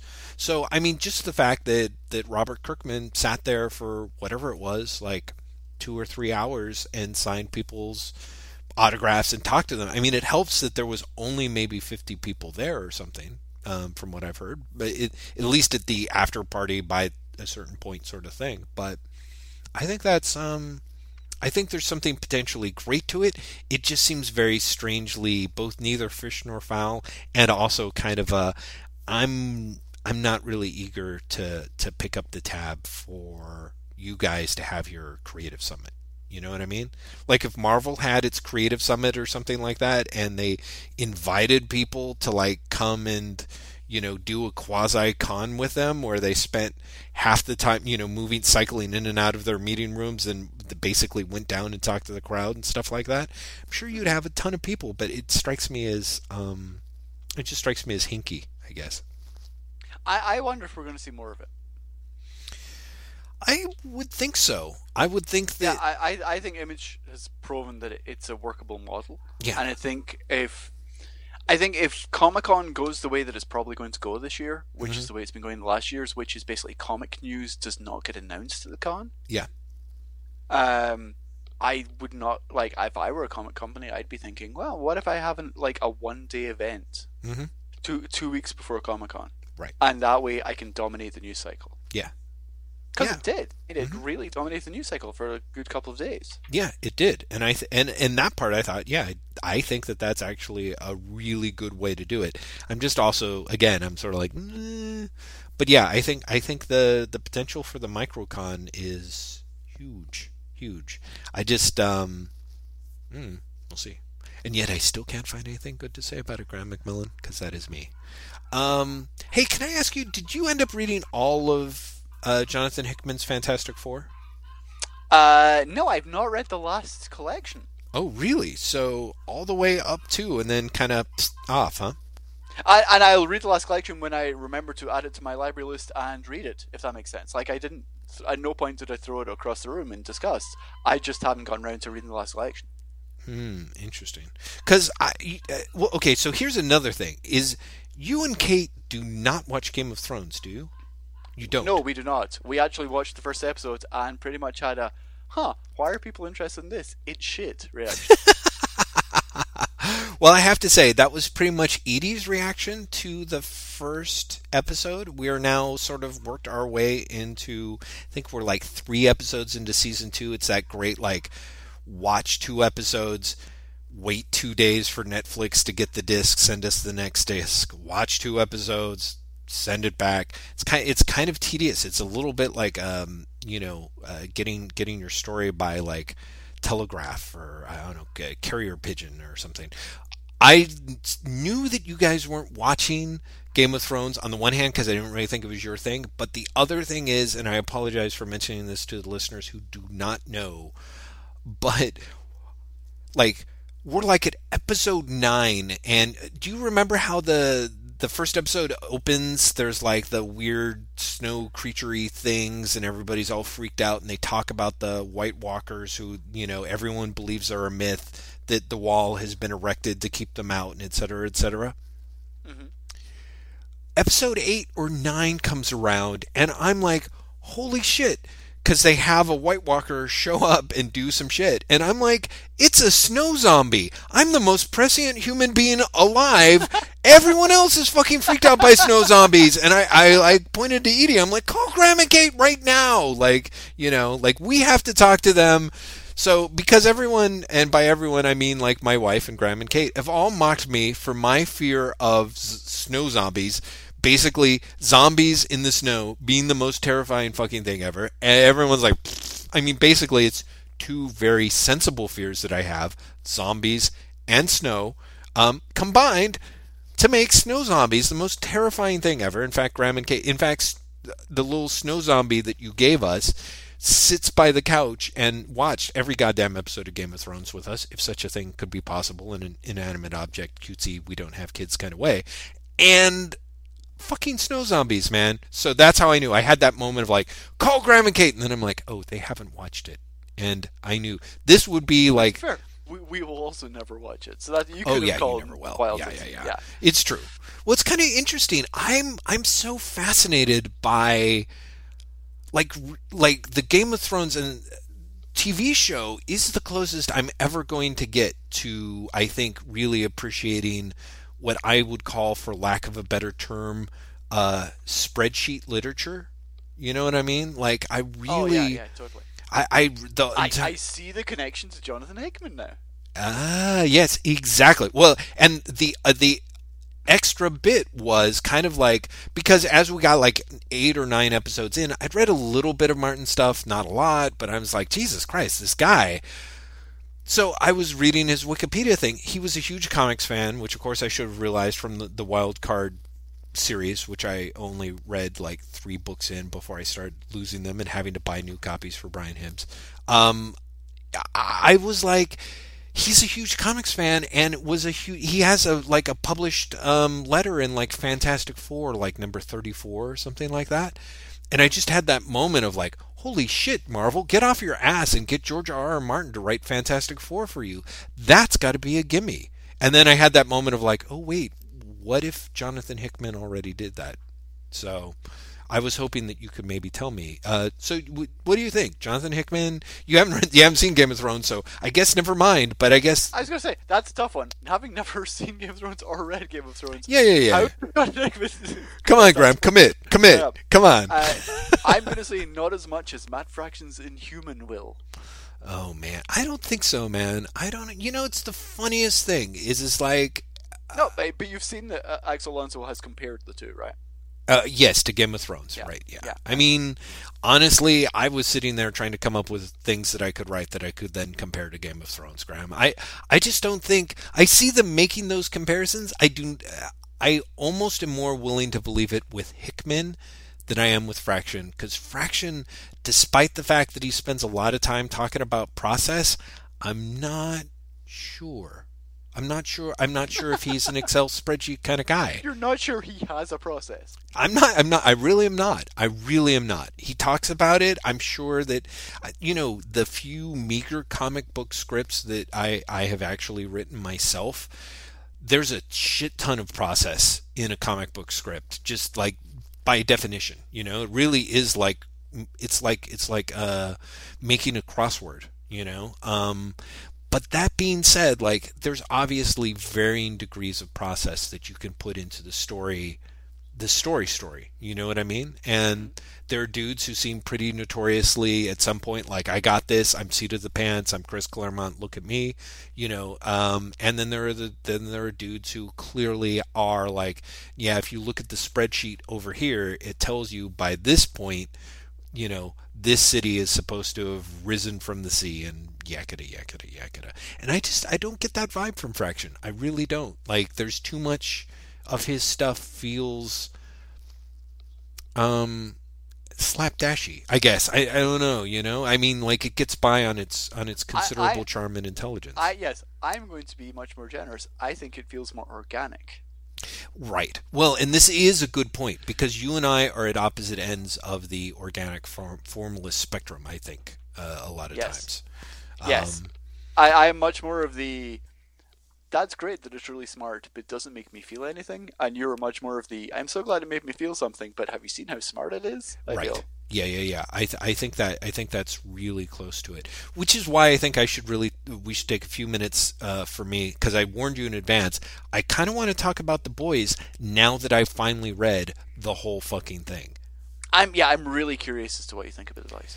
So the thing that's kind of interesting is, for long-term listeners, I think I read that first digital omnibus, like, what would you say it was, Graham? Like a year ago, 2 years ago or something?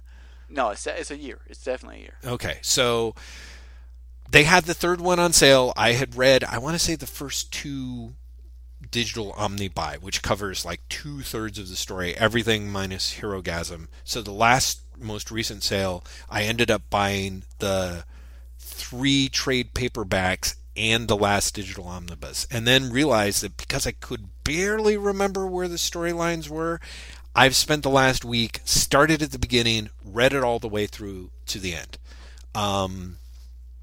And it's, well, one thing one thing is that I think that if HBO was smart, they would stop trying to adapt Preacher into an HBO TV show, and they should go for The Boys instead. Um, I think that The Boys, weirdly enough, is much closer to Game of Thrones, or which Game of Thrones, what I ended up liking. In what way?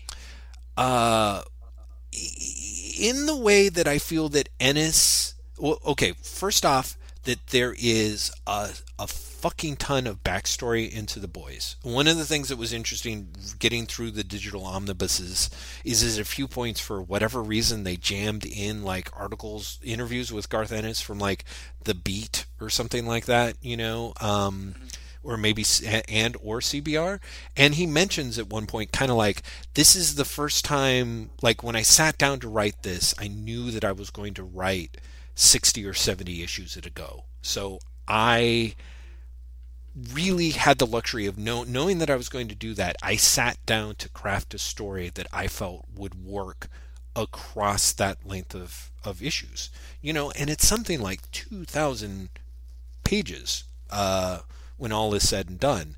So the reason why I think specifically HBO is that might appeal to is that the backstory is deep. It has flashbacks that go back, of course, all the way back to World War II, but also to like the 60s. And characters' backstories end up being much more important than you realize. There's also a certain amount of, by the time that The Boys starts, there's already been the first gathering of the boys with Mallory that has already kind of fallen apart. And it's not until you are 3/4 of the way through that you meet Mallory, you find out who he is, and you sort of find out why he's important to the narrative. Like, if I'd been more on my game, Graham, what I would have done is read this entire thing and then compared it to Planetary, which I feel had a sort of quasi-similar format that, I don't know, because I never finished reading it, I don't know if it paid off. I'm willing to bet that it really didn't. But the other thing that I find fascinating for me is that, do you remember when we were talking about the element of sexual repulsion, I suppose, Yes. in the work? Yes, I do. One of the things that struck me is you were, and I thought this was a great point at the time, was you were like, hey, remember, I'd be really curious to see what you think of By Mother Milk's origin, as far as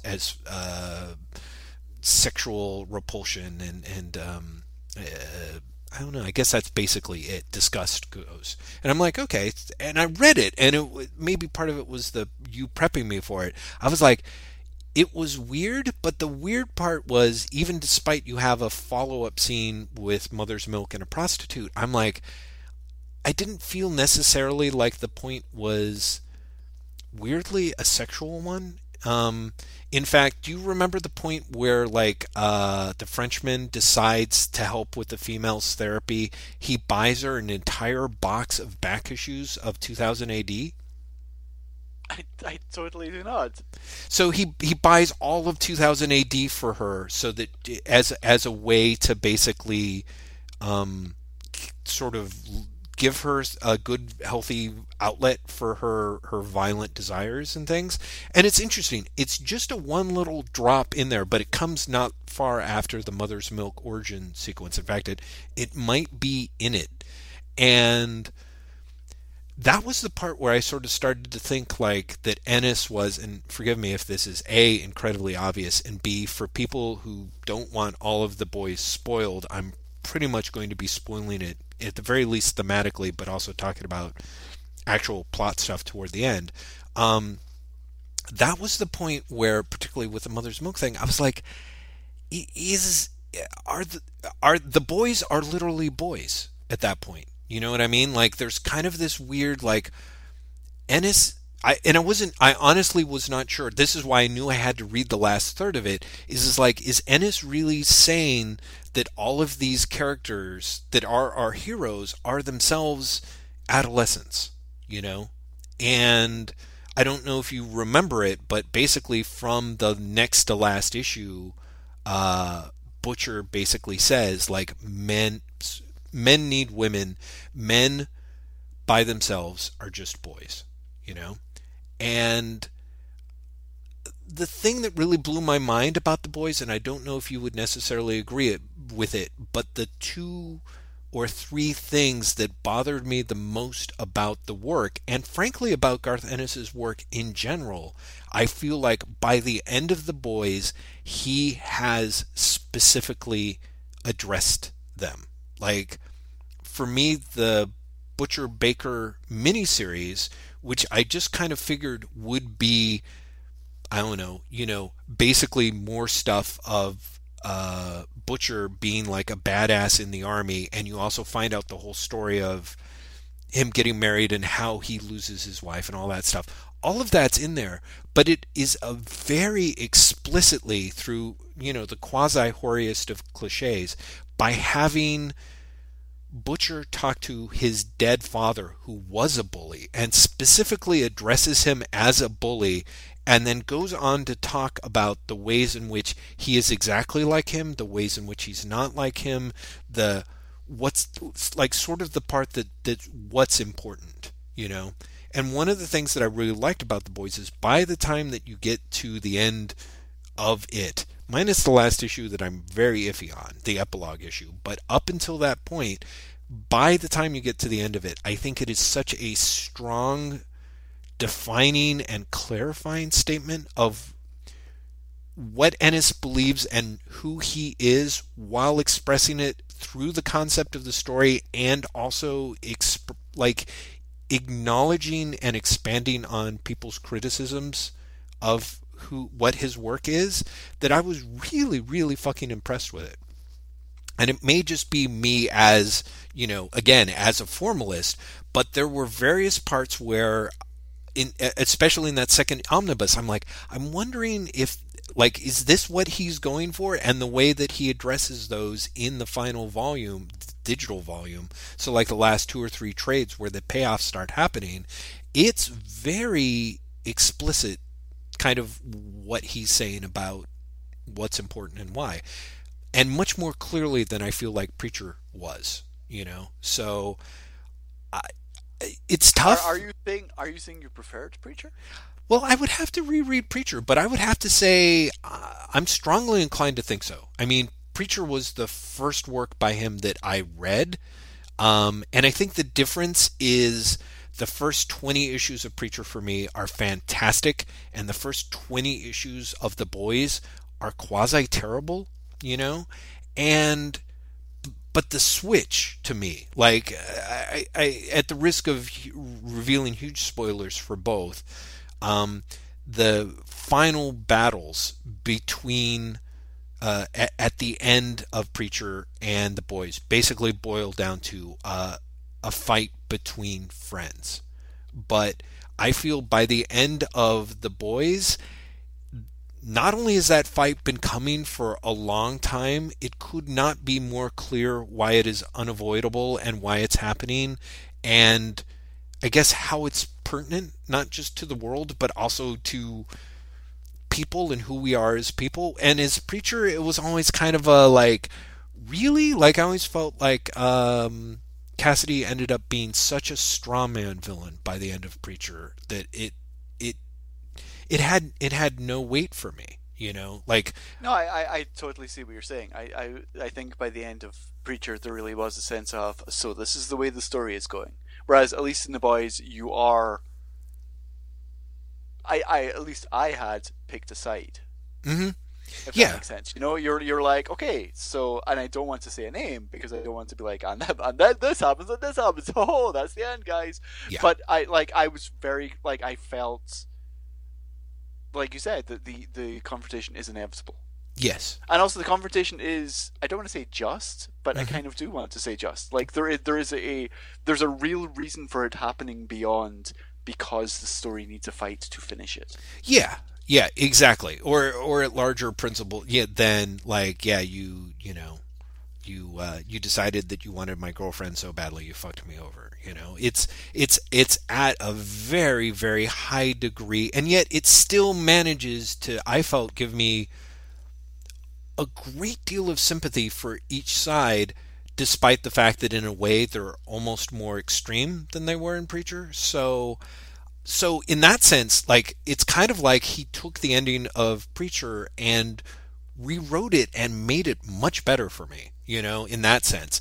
And all along the way, there's lots of payoffs of, like, how did Monkey get his name? Like, even little dumb things, and some of them are very dumb, but there's a lot of dotting of the I's and crossing of the T's throughout, to the point where it just feels, but also still feels like, how do I put it? Like, with maybe a few quibbling things that I have towards the end, I really feel that it got there in a way that was clearly planned and yet did not feel forced and first drafty. The tone was kind of consistent, with the enormous caveat of the sex switcheroo that happens maybe halfway through the book. Oh, that's the other thing, I think, is that the first half of the book piles on the sexual disgust, where I'm like, okay, this is very much Ennis's sexual disgust.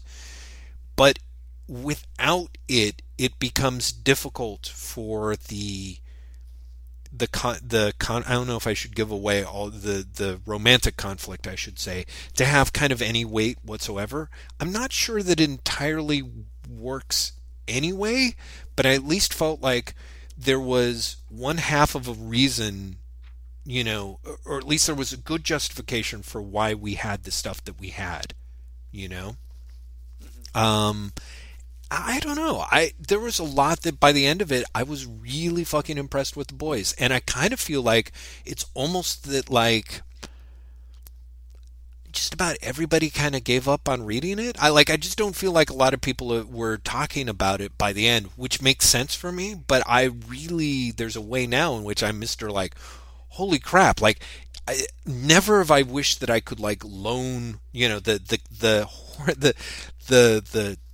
irony is that I never would have read this if I hadn't been able to get it digitally. And the horror is I will never be able to loan it to anyone now to get them to read it. You know what I mean? Because it's a really dicey investment. It was really hard for me to be talking with Lauren Davis, who I didn't realize was actually a surprisingly informed Garth Ennis reader and liked Preacher a lot more than I did. For me to kind of be saying, like, yeah, you should really read it. You just have to, like, just don't give up for the first 20 to 27 issues, Yeah, which is like, don't give up for the first third. Yeah, exactly. That's really tough. That's really, really hard to say, okay, so the first third of this is shit. Yeah. Exactly. But it honestly gets better. I mean, that's really rough. Yeah, and it kind of is. Like, I can't honestly in good faith sit here while I'm talking to you and whoever might be listening in and be like, hey, dudes, go out and get this. But there is a way in which I'm like, I think more people should read this. Like, I think this could end up being...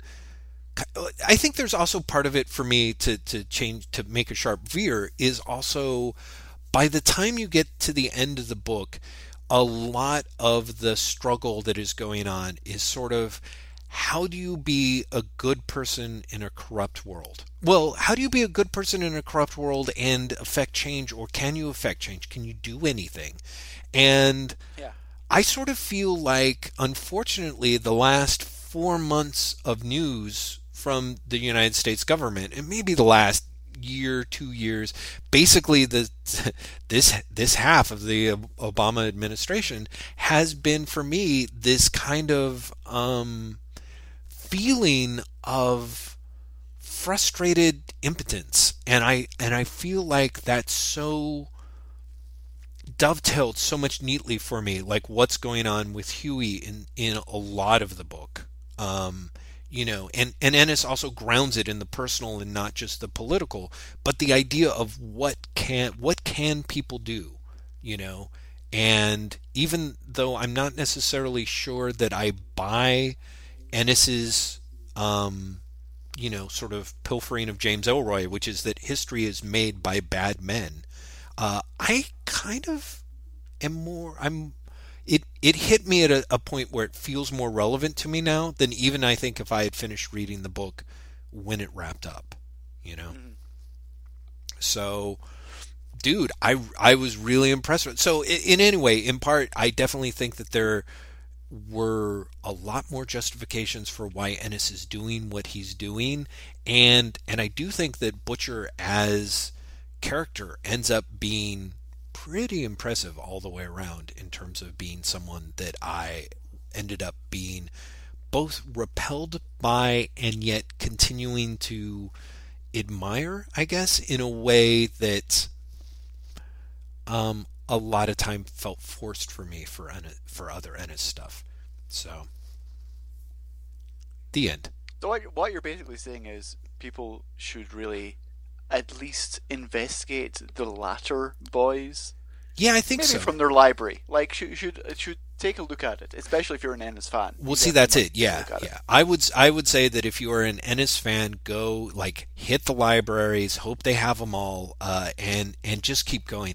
It's kind of a shame though. Toward the end, I had weird sympathetic feelings that Derek Robertson, like the boys, ends up finishing up more or less without him. You know. Yes, yeah, he disappears. I feel like he disappears like midway through. Am He I does. misremembering? No, no, no, no. You're absolutely right. He's on for like the first 20 issues or so with maybe an issue or fill in or two.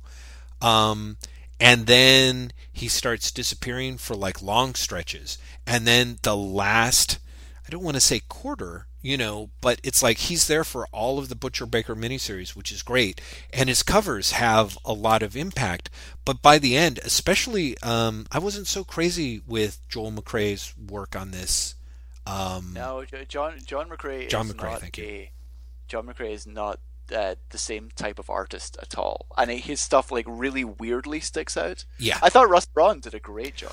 And that's what I was going to say. Russ Braun, holy shit, I don't know what the guy's doing, but he should get shitloads more work. I was so impressed with his ability because he really was able to give you a Derek Robertson feel, but frankly, in some cases with more solid storytelling. And that's, Yes. and that's not to actually diss Robertson because I like Derek Robertson's work a lot, but a lot of it really is in world and character building, I think, than it is in the actual nuts and bolts storytelling. So I definitely think it's possible that the last third of the boys ends up reading leaner and meaner and better than it might have if Derek had stayed on all the way through.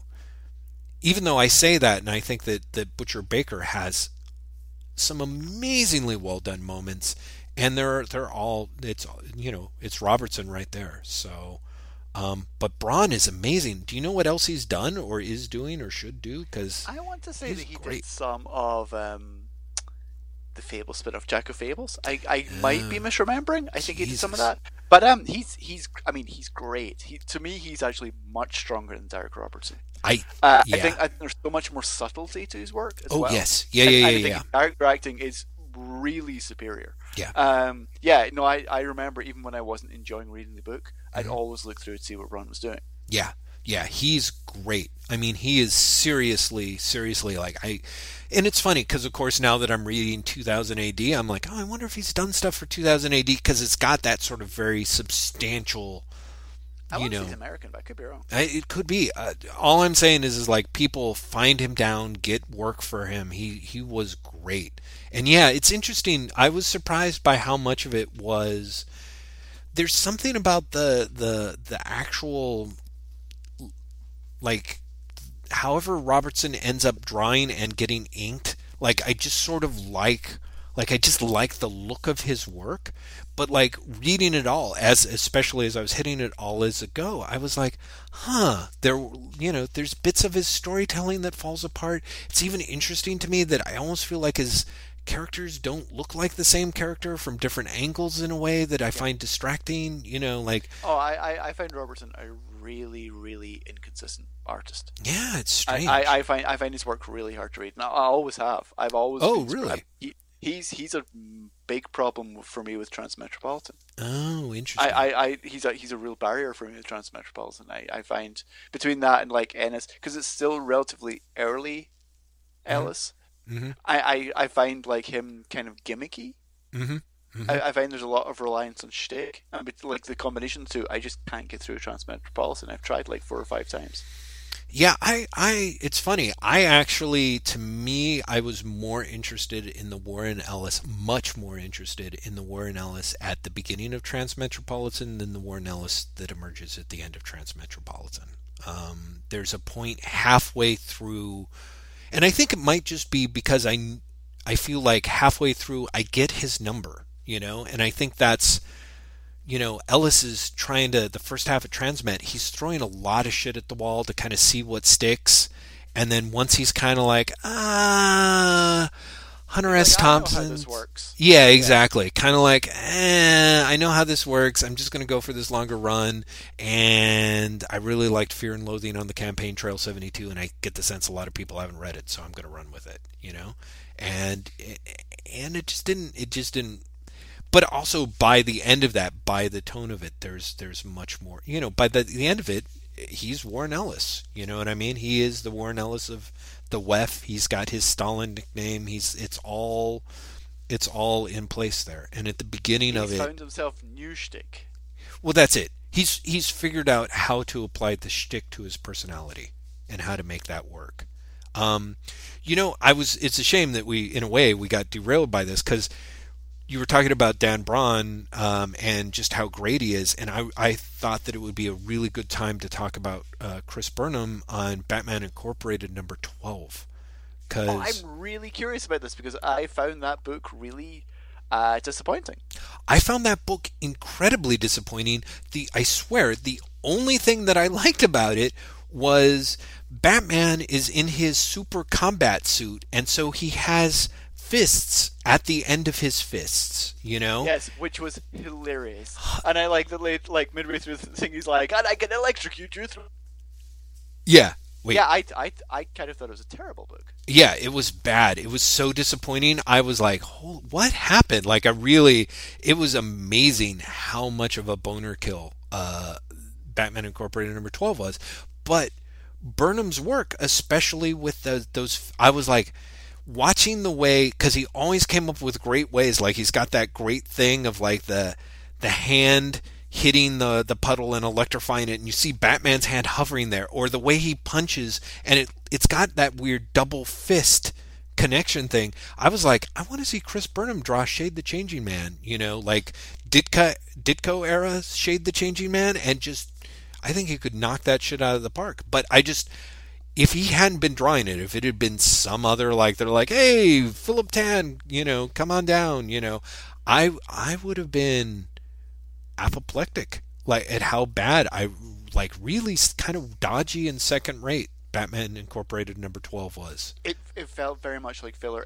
And you know what it really felt like? It felt like one of the closing issues of Action Comics. Mm-hmm. Where you're like, yeah, I feel like you're just like stretching. I feel like you're playing for time now, Grant. It felt really like that. There was no reason that was an issue. Yeah, I kind of felt that way too. Although it's weird when those issues, like, sometimes those issues work. You know what I mean? Like, I was kind of shocked to realize that I had never read all of JLA Tower of Babel. And so I grabbed the trade, which is a really weird hodgepodge kind of trade for them to jam all the material in. And I don't know if you remember it, but what else is in there? Oh, well, they start off with the Dan Curtis Johnson episode that I actually love. That's kind of like a Silver Age update where the Atom brings a bunch of people into a person's body because they find intelligent parasites in there that they're trying to convince them, like, basically to stop. They're basically mining and drilling. They've created industry, and they're going to, like, kill the body if they keep, like, continuing to drill and stuff. Do you remember that? I've never read that, and that sounds awesome. Oh, it's so good. I think you would like it just for I want to say the last 2 pages, maybe the last 4 pages. I don't remember. There is a brilliant part there. Yeah, I guess it is. It's the last 3 pages. Take a little twist and just do a great thing with it.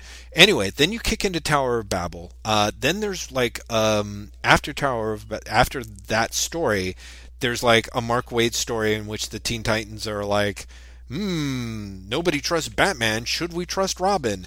Then there's a weird, like, John, it's a John Ostrander Superman Batman the Green Bullet story, which is kind of like, did Superman shoot this guy? Like, I'm like, What what? the hell weird collection is this? It's just the JLA trade. It's just the JLA That's Tower of Babel insane. trade.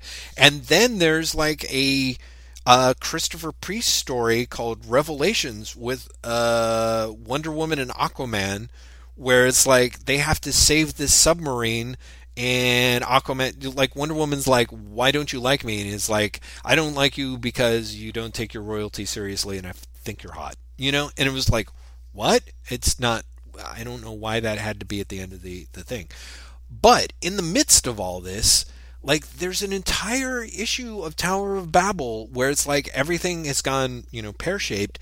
And then there's basically a flashback issue to Talia being like, here's how I broke into the JLA and here's how I rigged all this stuff. And then there's like flashbacks to Batman being like, like it's very Pat. Like, how does he know that Kyle Rayner's like worst nightmare is becoming blind? It's like, let's show that scene, or let's have a scene. It's just kind of, it was like, I was like, this is weirdly expositionary. Like I thought it was just a little piece. I was sort of like, why the hell did Wade write that? And that entire issue is written by Dan Curtis Johnson. And I'm like, why is that sitting in the middle there? Is that just a weird, like, and I want to say, I mean, who can tell with Howard Porter? I think the art was by Howard Porter, or maybe someone with a color form sketch set and an Etch-a-Sketch, but where is it? I can't even Howard find Porter it. with these strangely plasticine people. And then he gets the one shot where you're supposed to show Superman with his skin off, and he can't figure it out. Like he's just like, I mean, part of it was also coloration thing, but they're like, okay, here's a classic Silver Age trope: Superman with no skin, and Howard Porter's like, you mean like I can show a vein on his neck or his wrist? Do you want? Like, do you want a skeleton? Is he like, you're saying he's flexing all the time, right? No. I mean, you can see through his skin. And there is like, through the what? So yeah, it did not, blame. It's by D. Curtis Johnson and it's by Paolo Raimondi. And so it reads a lot like a very good on-point fill-in issue, but a fill-in issue in a weird way. I couldn't understand it.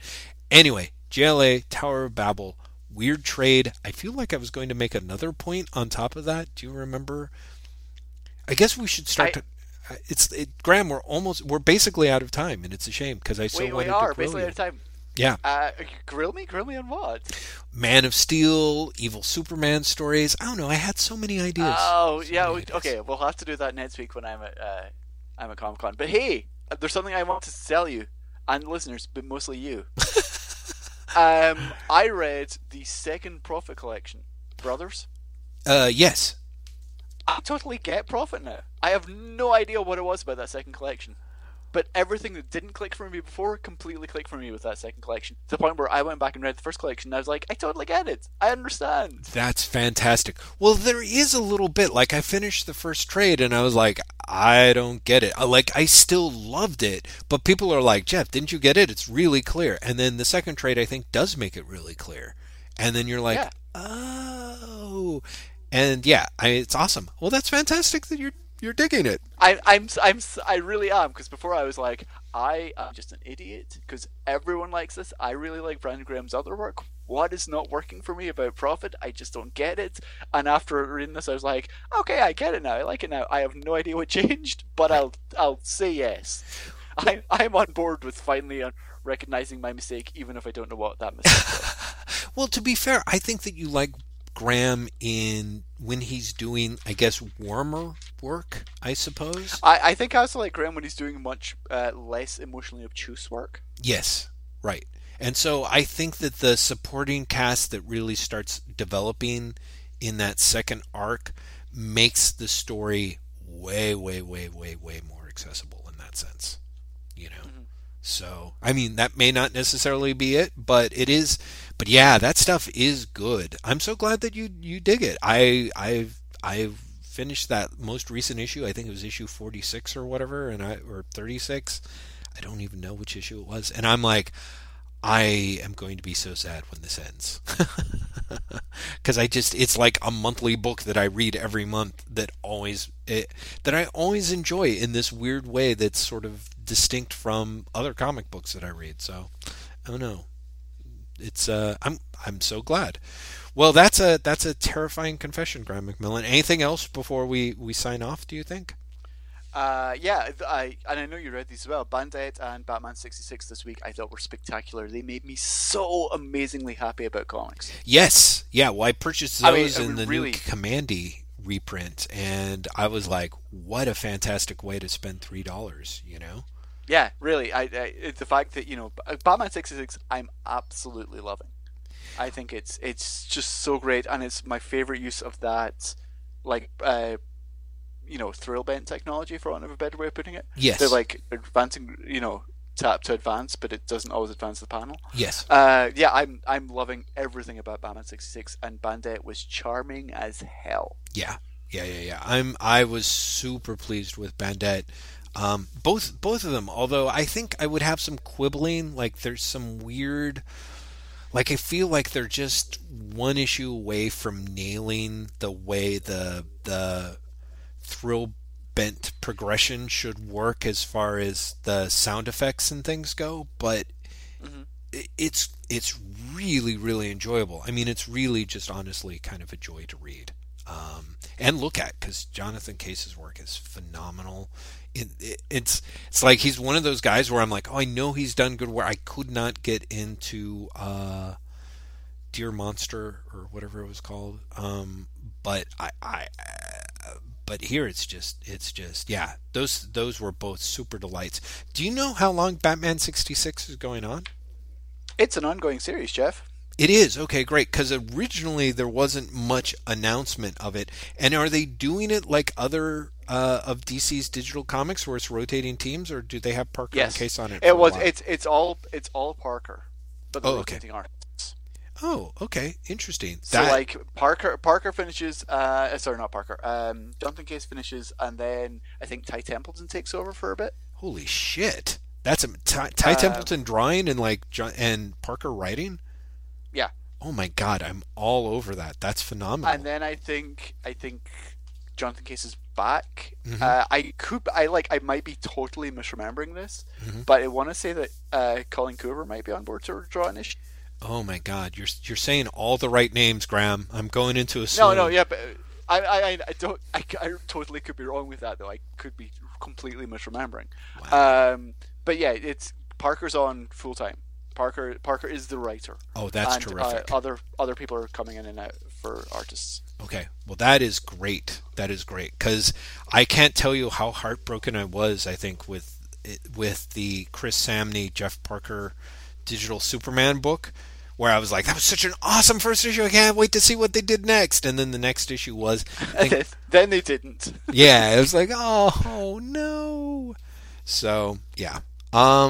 No, this one's all Parker all the time, and I really hope it goes on for a long time, because I don't know if Parker's having fun, but it definitely seems like he's having fun. It sure seems like it. Well, in a way that I feel like just kind of in his wheelhouse, in a way that he's going to be I don't know if it's actually that effortless, but it looks effortless for him in the best possible sense. So yeah, it really does. Yeah, that was great. No, like I said, I had Batman 66, Bandit, and Commandy, and and of course I had a new issue of 2000 AD waiting for me.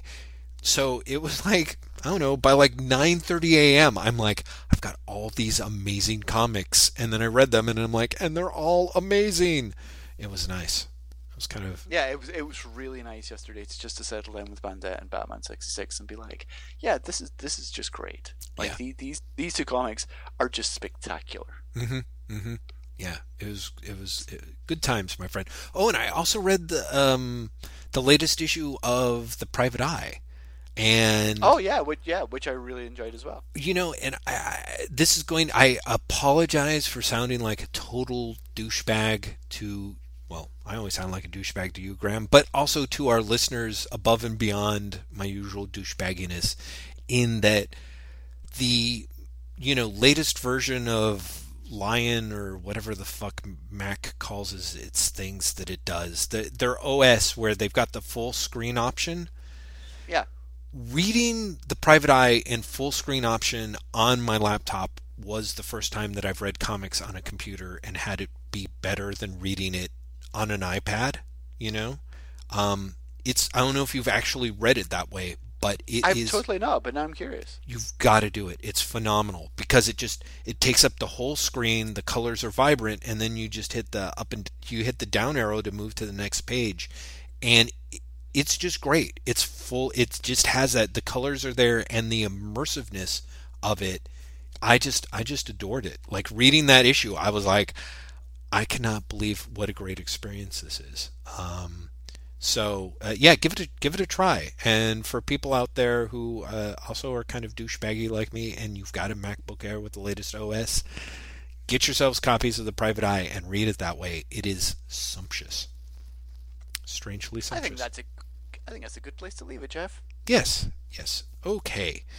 All right. Well, listeners, I figured next week would be a skip week, but apparently we have guilted Graham McMillan into giving us a live con update, which is... Yeah, that could be hilarious or terrible, depending. I definitely think we should try it. I just cannot vouch right now for my mental state.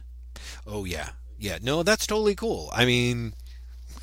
Graham, you're going to be at San Diego. Who cares about your mental state? But that's what I'm thinking. Like, if nothing else, it might be super amusing for everyone. Yeah, I think it's going to be super amusing for me. Actually, the part that's going to suck is I'm going to call you and you're going to be like, Jeff, and I'll be like, Graham, and you're like, hey, and then you'll mention all of our friends that you've just seen that I've... Exactly. I'll be like, I was just hanging out with David Brothers and Lauren, and you'll be like, oh fuck it, and I'd be like, I've got to go and talk to Joe Sweden, and you'll just be like, I hate you.